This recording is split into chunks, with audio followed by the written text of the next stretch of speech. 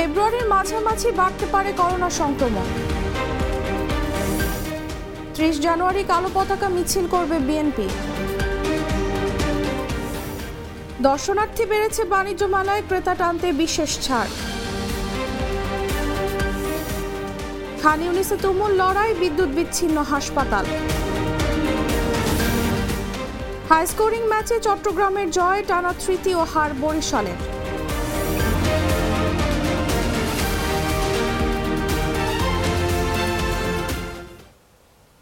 শুনছিলেন সংবাদ শিরোনাম। সন্ধ্যা 7টার নিউজে সবাইকে আমন্ত্রণ জানাচ্ছি, সাথে আছি আমি তাসলিমা তিথি।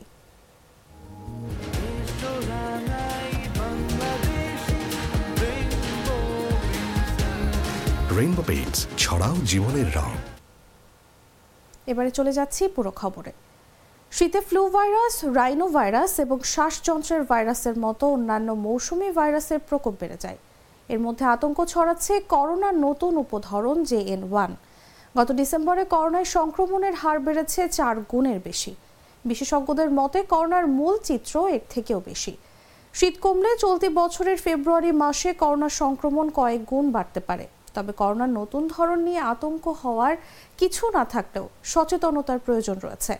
এমন পরিস্থিতিতে স্বাস্থ্য অধিদপ্তর জানিয়েছে, সারা দেশে শুক্রবার সকাল 8টা পর্যন্ত 24 ঘন্টায় 391 জনের নমুনা পরীক্ষায় 34 জনের দেহে করোনা ভাইরাস শনাক্ত হয়েছে।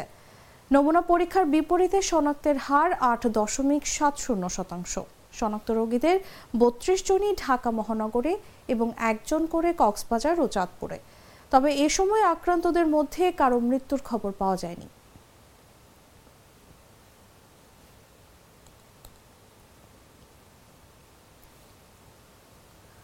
দ্বাদশ জাতীয় সংসদ বাতিল, দ্রব্যমূল্যের ঊর্ধ্বগতির প্রতিবাদ, দলের চেয়ারপারসন খালেদা জিয়া সহ সব রাজবন্দীর মুক্তির দাবিতে আগামী 30 জানুয়ারি কালো পতাকা মিছিল করবে বিএনপি। শনিবার বিকেলে নয়াপল্টনে কেন্দ্রীয় কার্যালয়ের সামনে কালো পতাকা মিছিল পূর্ব এক সংক্ষিপ্ত বক্তব্যে বিএনপির স্থায়ী কমিটির সদস্য গয়েশ্বর চন্দ্র রায় নতুন এই কর্মসূচি ঘোষণা করেন। অবৈধ সংসদ বাতিল ও নির্দলীয় নিরপেক্ষ তত্ত্বাবধায়ক সরকারের অধীনে জাতীয় সংসদের নির্বাচনের দাবিতে 30 জানুয়ারি 2024 রোজ মঙ্গলবার দেশের সকল মহানগর, থানা, জেলা সদর, সকল উপজেলায়, সকল পৌরসভায় বিএনপির উদ্যোগে কালো পতাকা মিছিল। আবার বলছি, অবৈধ গ্রামীণ সংসদ বাতিল ও নির্দলীয় নিরপেক্ষ তত্ত্বাবধায়ক সরকারের অধীনে জাতীয় সংসদ নির্বাচনের দাবিতে 30 জানুয়ারি 2024 রোজ মঙ্গলবার দেশের সকল মহানগর, থানায় থানায়, জেলায়, সকল উপজেলা অর্থাৎ সকল ইউনিটে, পৌরসভায় এমনভাবে কালো পতাকার মিছিল, জনগণ কেস নিয়ে আপনারা সেই দিনটি প্রতিবাদ জানাবেন। এই সরকার। ঢাকা আন্তর্জাতিক বাণিজ্য মেলায় বেড়েছে ক্রেতা দর্শনার্থী। শনিবার সকাল থেকে নানা বয়সীরা আসছেন মেলা প্রাঙ্গণে। বেলা বাড়ার সঙ্গে সঙ্গে তাদের সংখ্যাও বাড়তে থাকে।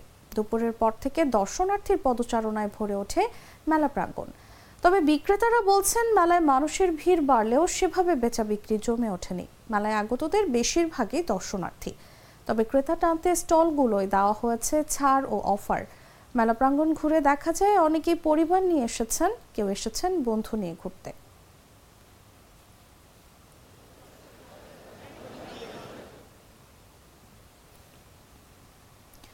বিএনপির কালো পতাকা মিছিলে ওয়ারেন্টভুক্ত কোনো আসামি যোগ দিলে তাকে গ্রেফতার করতে পুলিশ প্রস্তুত রয়েছে বলে জানিয়েছেন ঢাকা মেট্রোপলিটন পুলিশের যুগ্ম কমিশনার লিটন কুমার সাহা।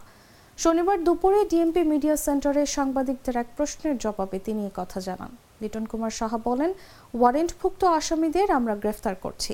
আজ বিএনপির প্রোগ্রাম রয়েছে, সেখানে ওয়ারেন্টভুক্ত কোনো আসামি আসলে তাদের গ্রেফতারে আমাদের ব্যাপক প্রস্তুতি রয়েছে। প্রোগ্রামে কোনো আসামি এসেছে কিন্তু আমরা ধরিনি এমন নয়।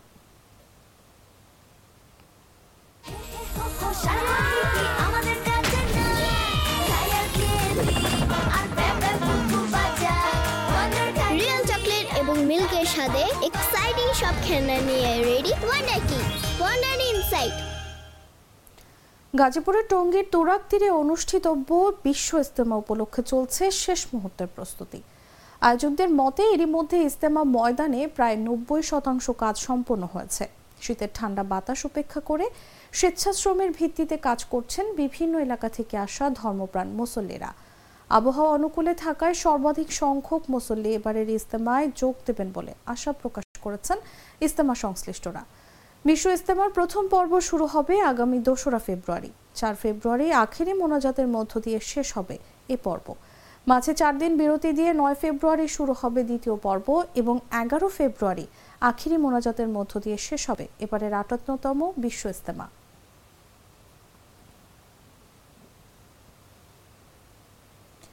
সমাজ কল্যাণ মন্ত্রী ডক্টর দীপমণি বলেছেন, বঙ্গবন্ধু কন্যা শেখ হাসিনা 5 বার প্রধানমন্ত্রী হয়েছেন বলেই আমরা একটি বৈষম্যহীন সমাজ গড়ায় কাজ করতে পারছি। একটানা 15 বছর দেশ পরিচালনার দায়িত্বে ছিলেন বলেই পিছিয়ে পড়া মানুষ এগিয়ে যাচ্ছে। আজ শনিবার সকালে চাঁদপুর সরকারি শিশু পরিবার ও সরকারি বাক শ্রবণ প্রতিবন্ধী বিদ্যালয়ের বার্ষিক ক্রীড়া প্রতিযোগিতা ও সাংস্কৃতিক অনুষ্ঠানে তিনি এসব কথা বলেন। সমাজ কল্যাণ মন্ত্রী বলেন, সমাজের প্রান্তিক মানুষদের প্রশিক্ষণ, শিক্ষা ও আর্থিক সহায়তা সহ থাকার ঘর দিয়ে উন্নয়নের মূলধারায় নিয়ে আসার সুযোগ তৈরি করে দেওয়া হয়েছে। বঙ্গবন্ধু কন্যা 5 বার দেশের প্রধানমন্ত্রী হয়েছেন, সেই সুযোগেই আমরা কিন্তু সেই বৈষম্যহীন সমাজ তৈরি করবার জন্য এখন কাজ করতে পারছি।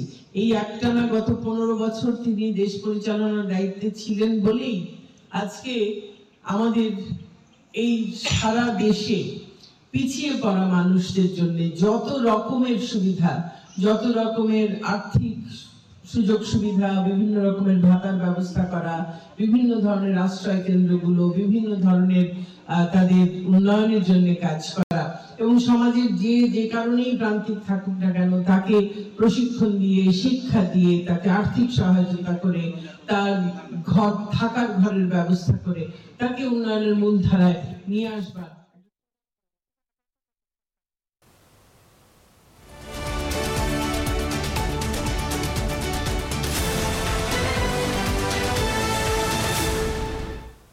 গাজায় হামাস ও ইসরায়েলি বাহিনীর মধ্যে তুমুল লড়াই চলছে, বিশেষ করে খান ইউনিসে। সেখানে নাসের হাসপাতাল এরই মধ্যে পুরোপুরি বিদ্যুৎ বিচ্ছিন্ন হয়ে পড়েছে। এতে চরম বিপাকে পড়েছে রোগীরা। কয়েকদিন ধরেই খান ইউনিসে অব্যাহত বোমা হামলা চালাচ্ছে ইসরায়েল। তাছাড়া আল দাহারা এলাকা থেকে বাসিন্দাদের সরিয়ে দিয়েছে ইসরায়েলি বাহিনী। এদিকে গাজায় নিহতের সংখ্যা বেড়ে 26,083 জনে দাঁড়িয়েছে। আহত হয়েছেন 64,487 জন। তাছাড়া হামাসের হামলায় 1,139 জন ইসরায়েলি এখন পর্যন্ত নিহত হয়েছেন। অন্যদিকে ইসরায়েলকে ফিলিস্তিনের অবরুদ্ধ গাজা উপত্যকায় গণহত্যা বন্ধের নির্দেশ দিয়েছেন আন্তর্জাতিক বিচার আদালত। শুক্রবারের এই রায়ে বলা হয়েছে, ইসরায়েলকে নিশ্চিত করতে হবে যে তার বাহিনী গাজায় আর গণহত্যা চালাবে না ও কথিত গণহত্যার প্রমাণ সংরক্ষণ নিশ্চিত করবে।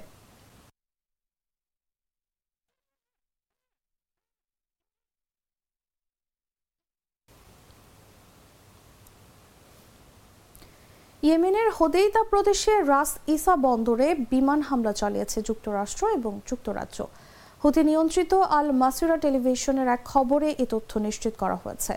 লোহিত সাগরে বিভিন্ন দেশের জাহাজে হুথিদের হামলার ঘটনায় পাল্টা জবাব হিসেবে ইয়েমেনে হুথিদের একের পর এক অবস্থান লক্ষ্য করে হামলা চালিয়ে যাচ্ছে যুক্তরাষ্ট্র এবং যুক্তরাজ্য। এর আগে শুক্রবার একটি ব্রিটিশ তেলের ট্যাঙ্কারে হামলা চালায় হুথি বিদ্রোহীরা। এডেন উপসাগরে চালানো ওই হামলার পর ট্যাঙ্কারটিতে আগুন ধরে যায়। হুথিদের পক্ষ থেকে জানানো হয়েছে তাদের নৌ শাখা এই হামলা চালিয়েছে।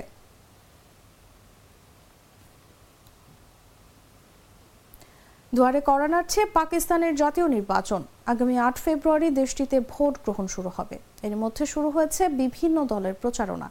তবে এবারের নির্বাচনে তেমন প্রভাব নেই ইমরান খানের দল তেহরিক ইনসাফের। নির্বাচনে অংশ নিতে পারছেন না কারাবন্দী ইমরান খানও। নির্বাচনের তফসিল ঘোষণার আগে থেকেই পিটিআই নেতাদের উপর দমন পীড়ন শুরু হয়। গ্রেফতার করা হয় দলটির শীর্ষ নেতাদের। তাছাড়া ভয়ভীতি দেখিয়ে দলটি ছাড়তে বাধ্য করা হয় অনেককে। এমনকি তেহরিক ইনসাফের আইকনিক ব্যাট প্রতীকও বাতিল করা হয়েছে। সব মিলিয়ে আসন্ন নির্বাচনে কার্যত কোণঠাসা ইমরানের দল। ফলে নির্বাচনী প্রচারণায় দেখা যাচ্ছে না ক্রিকেট তারকা থেকে রাজনীতিবিদ বনে যাওয়া ইমরান খানের দলকে। নেই ইমরানের ছবিযুক্ত পোস্টার কিংবা ব্যানার।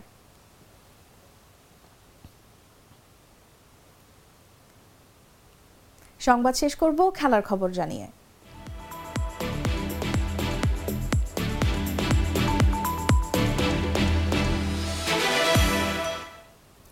তামিম ইকবাল, মুশফিকুর রহিম, মাহমুদুল্লাহ রিয়াদ, মেহেদী হাসান মিরাজ, জাতীয় দলের বড় তারকাদের নিয়েও হারের বৃত্ত ভাঙতে পারছে না ফরচুন বরিশাল।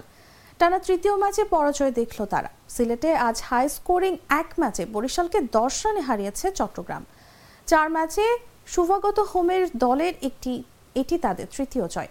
লক্ষ্য বেশ বড়ই ছিল 194 রানের, তবে শেষ ওভার পর্যন্ত লড়াই জিয়েছিল। বড় রান তারায় তামিম ইকবাল তেমন ভালো করতে পারেননি। 30 বলে তিনি করেন 33 রান। বরিশালে যোগ দেওয়া পাকিস্তানি ওপেনার আহমেদ শেহজাদ 17 বলে 5-4 আর 2 ছক্কায় খেলেন 39 রানের ইনিংস। তবে বরিশালের মূল ক্ষতিটা করে দিয়েছেন আইরিশ পেসার কুর্টিস ক্যাম্পার। 20 রানে 4 উইকেট শিকারের সঙ্গে 4টি গুরুত্বপূর্ণ ক্যাচও নেন তিনি।